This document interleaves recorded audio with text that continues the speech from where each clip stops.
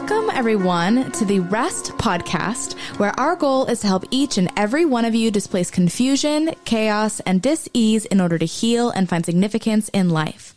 I am your host, Natalie Williams, and I am here with the author of The Reconstitution Method for Healing and Rest, Virginia Dixon. Displacing confusion, chaos, and dis-ease is instrumental to rest. Mm-hmm. I've reasoned that that's so foundationally important is because I have observed that if we do not acquire the disciplines of relational, emotional, and spiritual truth and understanding the principles that facilitate that we slowly die. Our spirit, our soul, and our body literally slowly dies.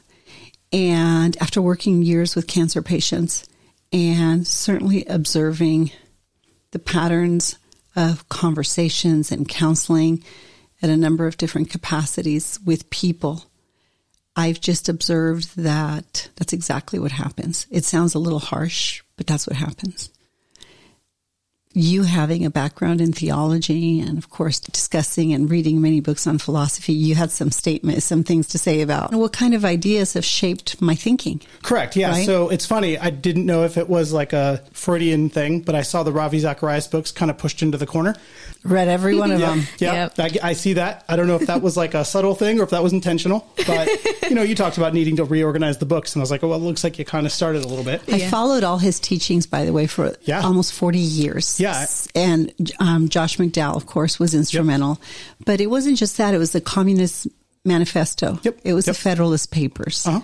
It was the work of Jay Adams. Yes. So it was a lot of different things that shaped my worldview. Absolutely. And, worldview, I'm glad you used that term. Some people say paradigm, some people say perspective, but it really comes down to, what presuppositions are we tending to operate with, and how are we beginning to interpret the world around us? Instrumental to understand the times right now and to displace our cultural moment is the culmination of many bad ideas. A lot of them deriving from 1700s, 1800s, right? Like we have neo-Marxism, right? Well, you noticed Sorensen Kierkegaard on my shelves. I did. Most people don't even know who he is. There's a lot of people out there who don't know who I think a vast majority of great authors are, or people who shaped modern thought. Kierkegaard is one that I absolutely respect. He changed the way we understand our morality in the modern world. And most people don't know his name. There's a lot of great scholars out there, a lot of great theologians, philosophers. And I think one of my passions is helping people begin to understand the world they're living in, and then do that from a biblical perspective, but also then connect the dots. Because I think beyond taglines of social media. Yeah. So it's the antithesis of Twitter. Exactly. Right. You don't want just a bullet point with zero context. I think our world is becoming more and more. It's weird. Can I say something about that comment? Because I often put snapshots of lectures, snapshots of research, snapshots of all kinds of things. And my son specifically often discredits them because he says, "Mom, that's ridiculous. You got that off social media." No, I didn't. Right. I'd listened to 18 hours of this man's work. I'm familiar with his entire worldview. And you're trying to distill it into one snapshot. sentence. Yeah. And they did lectures. Some of the best ideas that shaped Western culture are free to be had on YouTube, on the internet. Yeah. And you can literally get a YouTube education. I'm sorry, if you're disciplined enough and you are in pursuit of truth, there's amazing ideas. So we got to be careful we don't throw the baby with the bathwater. We don't want to. I think all of those social media platforms are mediums, right? And mediums can be abused, or they can be used in a way that's actually beneficial for society. Mm-hmm.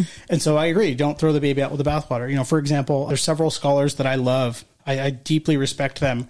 I'm sure you're familiar with the Bible Project. Tim Mackey, wonderful guy. Right. I got to meet him at a conference a couple years ago. We just nerded out about skateboarding. He has a very similar background.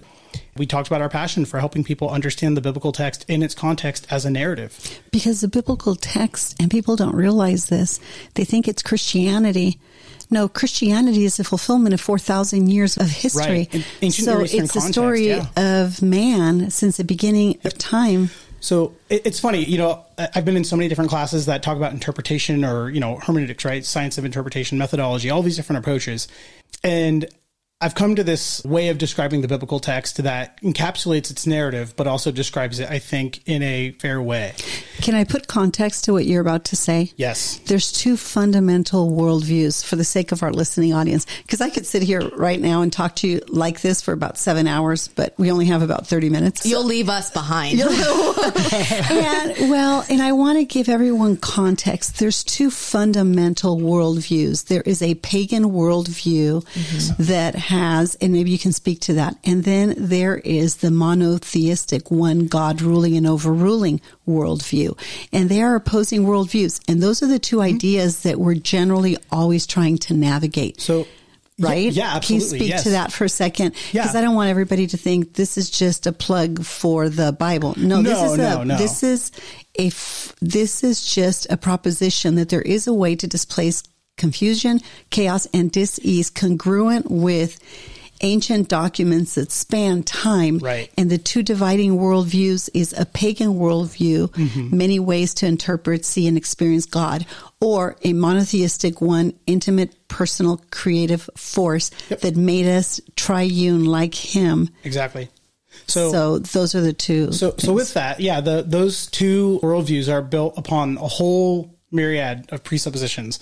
And what it comes down to is, how do we make sense of the world around us? Can I say one other thing before you start?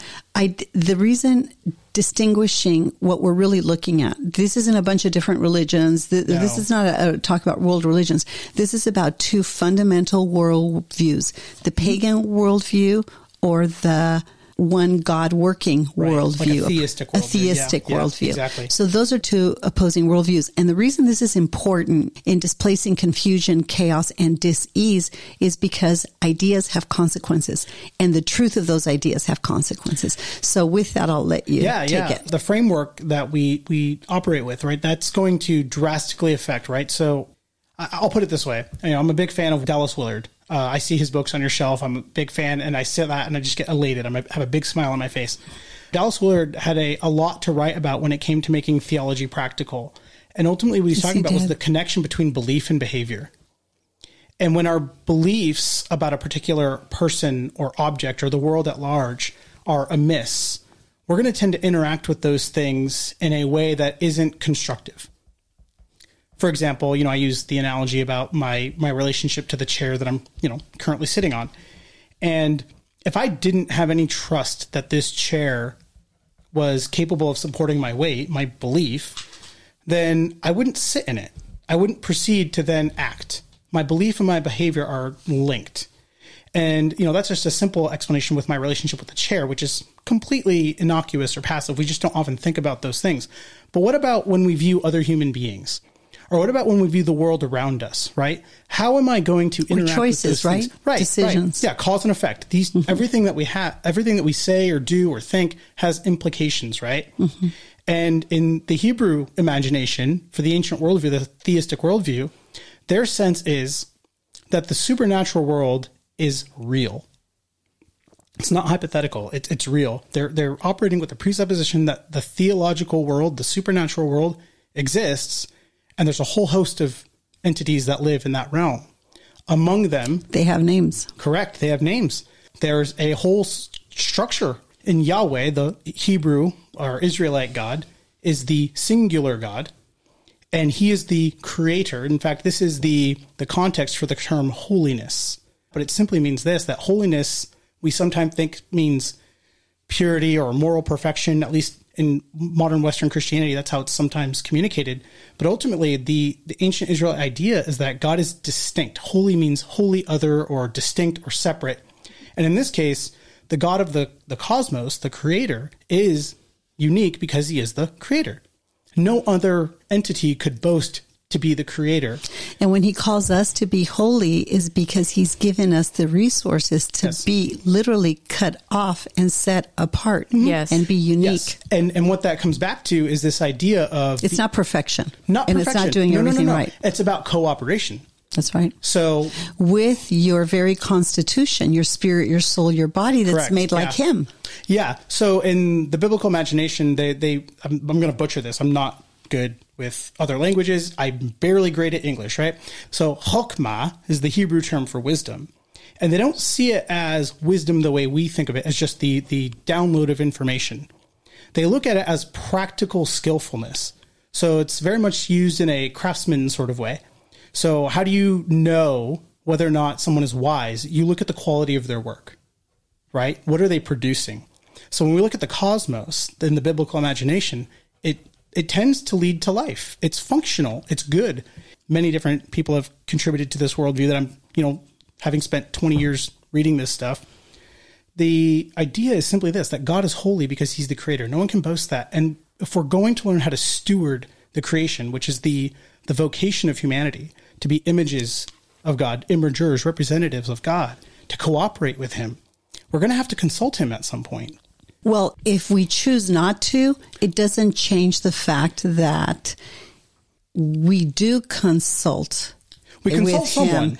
We consult someone or something, but our anatomy, our physiology is in alignment. It is fine-tuned. The universe and everything in it is fine-tuned to sustain my biological life. Absolutely. So that's why we always talk about laws of nature, things that are self-evident and speak to our natural affection, because it's only the will of man that has the liberty to choose to cooperate or not. But our very anatomy and our physiology, the consequence of how everything operates independently dependent on each other is the fruit of that design. Yeah. Right. Did that make sense? Yeah, absolutely. It made sense. Yeah. We can talk later even about how everything you just said is baked into Genesis 1 and 2. That's all there. 100%. Yeah. That's why when you look at the scriptures, it's a story of man. Absolutely. So it's a story of man. It's not about Christianity. Exactly. This is what I was going to say earlier. Alone. It's a rather poetic way of describing the biblical text, but it's the story of how God wants to partner with humanity, produced between the partnership of God and humanity. He made us for his pleasure. Correct. It's a desire. It's a love story. To be honest with you, not to get cheesy, but no, go for it. I think that the story of humanity and the narratives that we have individually and corporately in time are really the epic love story of all time. Because everybody listening has heard that quiet, still voice saying, wait, you were meant for more than this. Right. You were meant for more than this. Absolutely. And that is that invisible heartstring we talked about at the Day of Rest right now. Yeah. That is intuitively, and we have knowledge of it, is connected to God. Yeah, absolutely. And this idea that you just brought up about we were meant for more, the question is, do we know what it is and how do we pursue it? And then once we've discovered what that might be, how do we do it well? Right? Those are important questions. Yeah, but they're important questions. But even as I'm hearing you speak, I'm so excited because I think it's all there. Oh, it's certainly. all there. The story of us is in this amazing ancient document. Somebody said it has all kinds of errors and it's not substantiated. And I thought, are you kidding? I don't want to go back to my early years of apologetics because they're literally inconsequential. I think the most beautiful apologetic and defense for an intimate personal creator God is our very anatomy, our physiology. Absolutely. It's the brain and how it works in response to my mind, my heart, my will, my conscience, my soul. Yeah.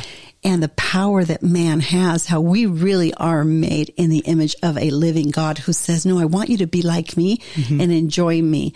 And part of that is for you to understand the consequence of your decisions. I gave you full liberty to do whatever you want. And then that'll determine the measure of freedom you live with or not, right?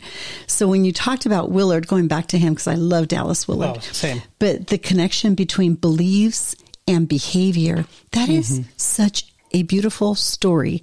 And I don't think anybody wrote about it quite like he did because he was so practical. Well, it's so fascinating because I believe he came from a Baptist background. And if you go and you look at his, postgraduate work, you would not expect that he's a Baptist. He's very much emphasizing the effort of humanity.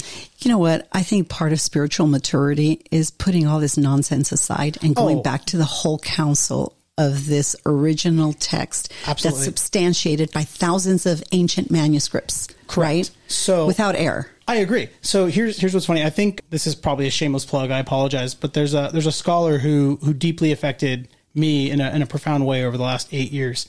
He passed away recently, Dr. Michael S. Heiser. I'm not sure if you're familiar with him. I think you'd love him. Just hearing you discuss supernatural worldview, he's probably one of the foremost recent scholars to discuss all of this. He has a book called The Unseen Realm that he published back in 2015. He wrote a book on angels, on demons. He wrote a more practical book for helping people intro into all of this theology stuff called What Does God Want? Okay, and can I just say something real quick? Sure. Not to take you off track. I can just talk to you all day, by the way. I'm sure. Okay, when you talk about his work with angels and demons, I want to tell everybody, I just want to make a plug for how amazing the times we're living in are. Yeah. Because I just would refer you to the Grammys. Balenciaga, no, because there it is right there. Yeah. On display. 5 minute worship of Baal. Correct. Period. Yeah. End of story. And they're not even shy about it. By the way, I found out that in Boston right here coming up in, April, I think, or May of 2023 this year, they're going to have the largest satanic convention ever in the history of the Satanic Church in America. Oh dear. So we're living in a really dark time, in a in a post-Christian era, and there will be a clash of these worldviews, and we better know which side we stand on. Here's what's interesting about it. But it's happening. So in spite of the darkness, though, right? We have an opportunity to really choose this day who you're going to serve. Right. Yeah. Deuteronomy worldview is absolutely important to this. And something you mentioned there, I don't want to sound all gloom and doom and it's like, pick your side. We're, get in the battle. It's just making choices. Right. So there was a conversation I was having with a friend recently who was talking about this in a very almost doomed paradigm. Like he felt defeated, and I was like, no, remember whose side you're on, right? Like you're already on the side that's victorious. Yeah, you're going to probably have to live through some ugly stuff in this world here and now, but that's not the end for you. Your hope is in a biblical worldview, according to one. There's only one creator God, and Satan never claims to be the creator God. Correct. And he can't. So here's what's fascinating. That's right. Something we talked about in terms of the manifestation of this conflict in the social sphere was he's talking about how, all these evils are proliferating and becoming more explicit in the world. I was like, but you also have to remember that as society is becoming more and more polarized, both sides are growing. Yeah. Well, not just Jesus said, I am the chief cornerstone. Correct. And of my kingdom, there is no end. Not only that, I'm the fulfillment of 4,000 years of very well recorded history. Absolutely. So he wasn't just a person who stepped into time. Not a random guy. And you can't understand Christianity or who this person, Jesus Christ of Nazareth, was if you don't understand 4,000 years of well-documented world history. Absolutely. If you don't understand that, you have no context for what's happening in the world today. Right. What's happening in the Middle East, what's happening with Russia, what's happening with Ukraine, what's happening with China, which, by the way, the end of this book clearly speaks of the consequence of these ideas throughout time. Right. When we talk about the consequence of ideas in the context of the confusion, chaos, and disease of our time, and the teachings, for example, of Dallas Willard and this other gentleman of the unseen realms, the reason that material becomes so important because their worldviews emerge from being scholars of these ancient documents. Correct. And the relevance of that in time for people that are not well read is, hey, do not be afraid. Right. I told you these things were going to happen. I said this is what's going to happen. And what is developing right before our eyes is this beautiful display of the value, right? And the principles of these conflicting ideas played out before time. And we get to choose what we're comfortable with, what we're not. Yeah. Absolutely. And, even beyond that, I think even beyond comfort level, we sometimes, and again, I'm going to do the biblical scholar thing. I'm going to, push towards a biblical worldview. Even in our discomfort, right? Scripture is pretty clear on the idea that we are meant to be comforted by the Holy Spirit. That's one of the promises given to us in the New Testament. And the idea that we're pushed beyond our comfort zones is something that I think scares us. Well, we can't hear that other voice. Right. Until God is all you have, you'll never know he's all you need. Right. Because it's what happens at the end of our comfort zone and at the beginning of our despair that we hear this foreign, sometimes, or alien voice that says, psst, psst, over here. Yeah. And what's beautiful about that voice, it's familiar. It's not the first time we've heard it. Right. And that is the Holy Spirit, which is a person, by the way, that indwells. Right. And, maybe even as a point that of works in reference. time. Yeah. Maybe even as like a point of reference for the audience or whoever might be listening who says, oh, that's all kind of weird. I'm not sure what to do with that. I remember when I was very young in my faith, I was very young, maybe 19 years old. I remember sitting in my room. I'd been reading my Bible, trying to make sense of it. And, this is a long time ago, more than 20 years ago. And I'm sitting there and I'm like, God, I feel like I hear something. So if you're there, please just make yourself apparent to me. I want to know that I'm actually listening to you and hearing you and not some other thing. Is it just my imagination or, et cetera? What could it be? And I remember this sensation came and it said something to the effect of, why would I choose to communicate with you in a way you wouldn't understand? That's right. I'm not the God of confusion. I am the God of peace. Mm-hmm. Yeah. And so that's a great note to close on. Foundational to rest, essential to displace confusion, chaos, and disease.